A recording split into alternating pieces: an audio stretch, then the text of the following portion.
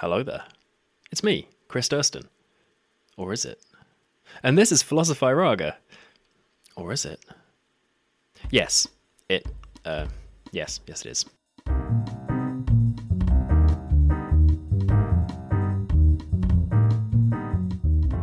Welcome to the podcast all about gaming and philosophy, where we're continuing our discussion around ontology. Last time we talked about the fairly dull view, if I'm honest, that everything does in fact exist pretty much as we think it does. You know, you look at a wall and it is in fact a real physical wall. Boring. So this time, lucky for you, we're talking about almost the complete opposite view. It's a view that's been around for a very long time indeed, and at some point I want to talk about some of those earlier times, maybe in its own separate episode. But first, an anecdote. George Berkeley was an 18th century bishop who was pretty sold on the idea that actually there's not really much of a material reality at all.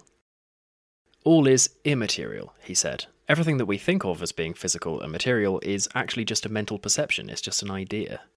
There's actually a really simple argument for getting to this, and it goes like this. 1. We perceive ordinary objects, houses, mountains, whatever. 2. We only perceive ideas. We don't directly get a mountain in our heads when we see one, just the idea of a mountain. Therefore, 3. Ordinary objects are ideas. Or at least we can't possibly know that what we perceive as things external to ourselves aren't just ideas. We have no way of interacting with things except through our senses, which communicate things to our mind as incorporeal ideas. Now the good anecdote bit. So, one time when Bishop Berkeley was giving a speech about this, Samuel Johnson was in the audience. If you don't know Samuel Johnson, he's an absolute legend. He was one of the earliest lexicographers, which is to say a person who compiles dictionaries.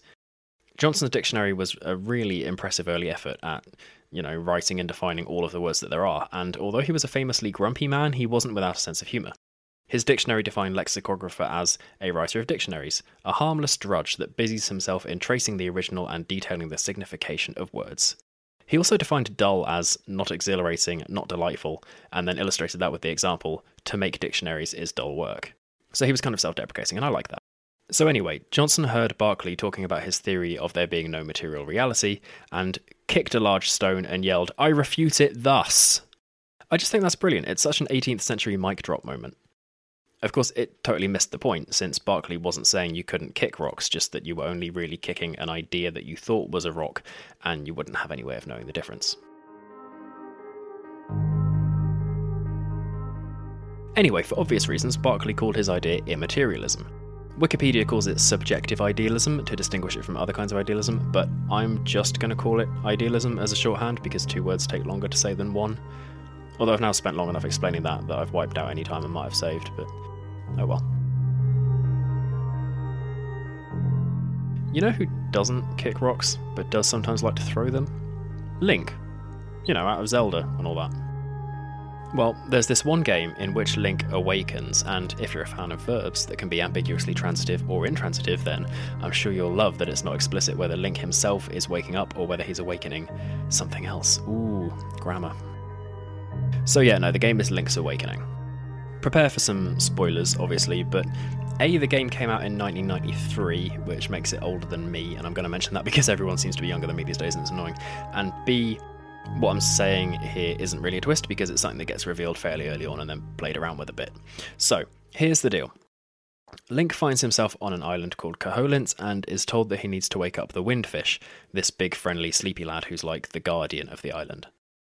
Turns out that not only is the Windfish asleep, the Windfish is dreaming, and not only is it dreaming, but the island of Koholint and everything on it is the dream of the Windfish. So nothing in this world is real in the sense that we usually think of it. It's all just ideas floating through a fish's brain. Everything Link touches, everyone he meets, all the enemies that hurt him, none of it's really there. When the Windfish wakes up, it's all gone. The dream is over, the world disappears. Link finds himself back in this other outside world, the one that's his reality. But the experiences he had in the unreal world, well, those are real. And, there's a bigger point here that I touched on in the last episode that maybe we can think about a bit more clearly now. Immaterialism or idealism is literally true for most video games, if not all. The worlds that you experience, the stories that you follow, the people you interact with when you're inside a game, they're all just ideas that you've interpreted from some light and sound. There is no material reality to them. On that topic, the Elder Scrolls games embrace this for absolutely all it's worth. I really wish I had a better understanding of some of the more arcane aspects of Elder Scrolls lore, but I don't, so suffice to say that a wheel seen from the front looks like a tower, and a tower looks like the letter I, and when you can remember that there's an I while also understanding that the I is you and that your existence doesn't exist, then you ascend to godhood or something? I don't know. Look up Kim or Chim, Chim, and you'll find a lot of discussion on what's sometimes been thought of as like a kind of philosophical principle that characters within the games can use to be aware that they're characters within games. It's really cool. I don't understand it, but it's cool.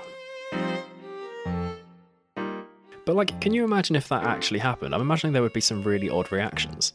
Do you remember, for example, the story of Plato's cave in the last episode? If you remember, the prisoners could only see shadows on the wall in front of them, and as far as they could tell, that was all that the world really was.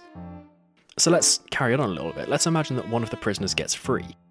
She stands up, she turns around, looks behind her and sees the fire, sees all the things that were casting the shadows on the wall, and she realises that what she'd been looking at the whole time was no reality at all. She leaves the cave, and at first the sunlight hurts her eyes, but she adjusts, and soon she's out there having a really wonderful time in this new world that she's discovered.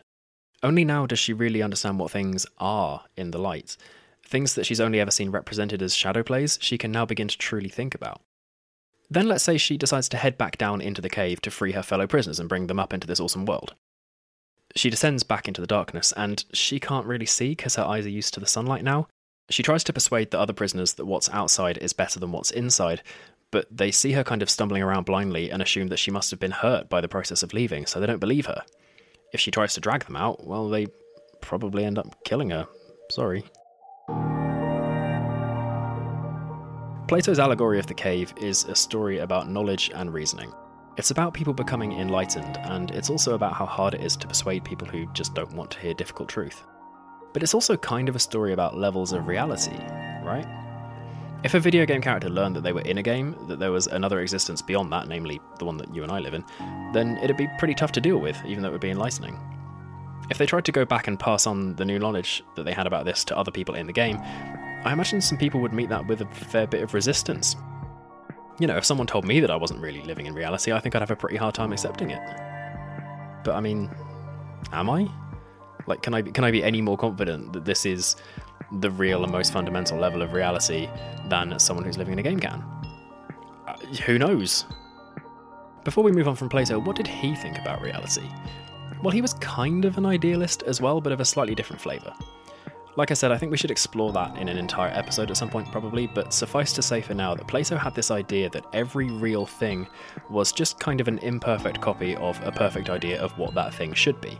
For every table, you know, there's no perfect table in the world, all tables are slightly flawed, but there's a perfect idea somewhere, a form of a table that expresses what the perfect table would look like, and all real tables are kind of imitating that. So that's fun. Back to games for a sec, Final Fantasy X explores themes around reality too. I don't want to spoil too much, but the way that its world works means that places can kind of live on in dreams, in a state that is a kind of reality, but not a material one. People too can carry on existing in this way.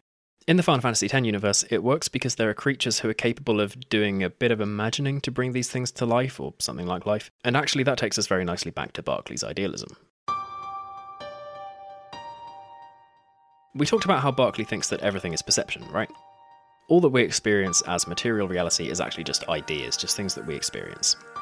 So, if you're Berkeley, the answer to the question of whether a tree makes a sound if it falls down when no one's listening or no one's there to hear it, the answer to that question is actually pretty definitively no. Right? No one's perceiving it, so it doesn't exist. Or is that the case? See, a pretty big criticism of idealism, as you might expect, is that things don't seem to stop existing when we're not perceiving them. If I look away from something and then look back, it hasn't changed. You'd kind of expect if existence really was as arbitrary as whether I was perceiving a thing, that it might stop existing in the same way when I wasn't perceiving it, but our experience tells us that that isn't the case. Kettles boil when no one's watching them, paint dries with no one in the room, all kinds of stuff happens when no one's around.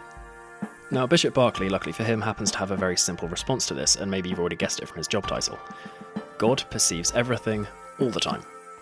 So even when nobody's looking, God is, and hence things can continue to exist. Things can happen when everyone's off elsewhere, which is handy. So although idealism or immaterialism might sound like a slightly kind of alternative view on the surface, it's actually kind of difficult to fully disprove. I mean, there are a lot of philosophical ideas that fall into that middle ground of being both impossible to prove and impossible to disprove for sure, and that's probably why people still talk about them and have interesting discussions and things, so maybe we can be grateful for that. The main thing Berkeley has to fall back on here is that no matter how hard somebody insists something is real, Berkeley can always ask them how they know it to be real, and the answer is always because they're perceiving it. We can never experience anything directly, like I said earlier. If you see a mountain, you don't get an actual mountain appearing in your mind. So Berkeley just takes that to its logical conclusion, or maybe logical depending on how you feel about idealism, I guess. So in conclusion, can we ever know that we're not living in a giant fish's dream? Probably not, but hey, we probably just have to act as if we're not, because otherwise we'd never get anything done. If you have strong feelings about whether you're in a fish's dream, why not let me know about it? Leave a comment on thewellreadmage.com, hit me up on Twitter @overthinkery1, email philosopheriraga@gmail.com, or just tell all your mates what you think about it. I'm sure they'll appreciate it. In this episode, we've touched on appearances and how they might or might not be deceiving. Next time, we'll be paying a little visit to our good old friend Immanuel Kant to explore even further whether appearance and reality are the same thing. See you then.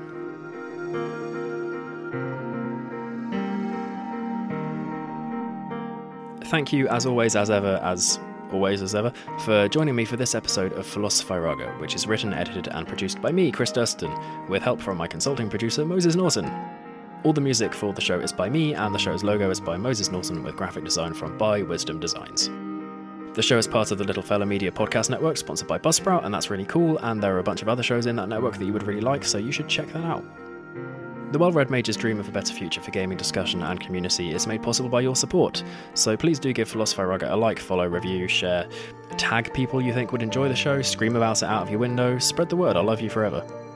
If you recommend the show to a friend, I promise to manifest in every reality and sing your praises so loudly that all universes vibrate with the force of my voice. This particular flame might be turning to embers for now, but the fire of wisdom never dies, you know it doesn't. Bye bye.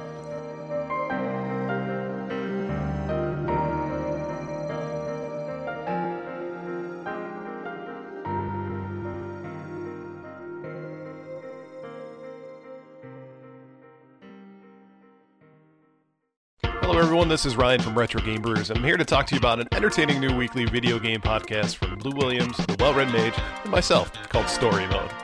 We break down the most recent news in gaming, provide our opinions, and debate whenever necessary. Our opinions aren't always the most popular, but these are our stories and we're sticking to them. Story Mode is a part of the Little Fella Media Network and is sponsored by Buzzsprout and is available anywhere you listen to podcasts. Story Mode. Stay a while and listen.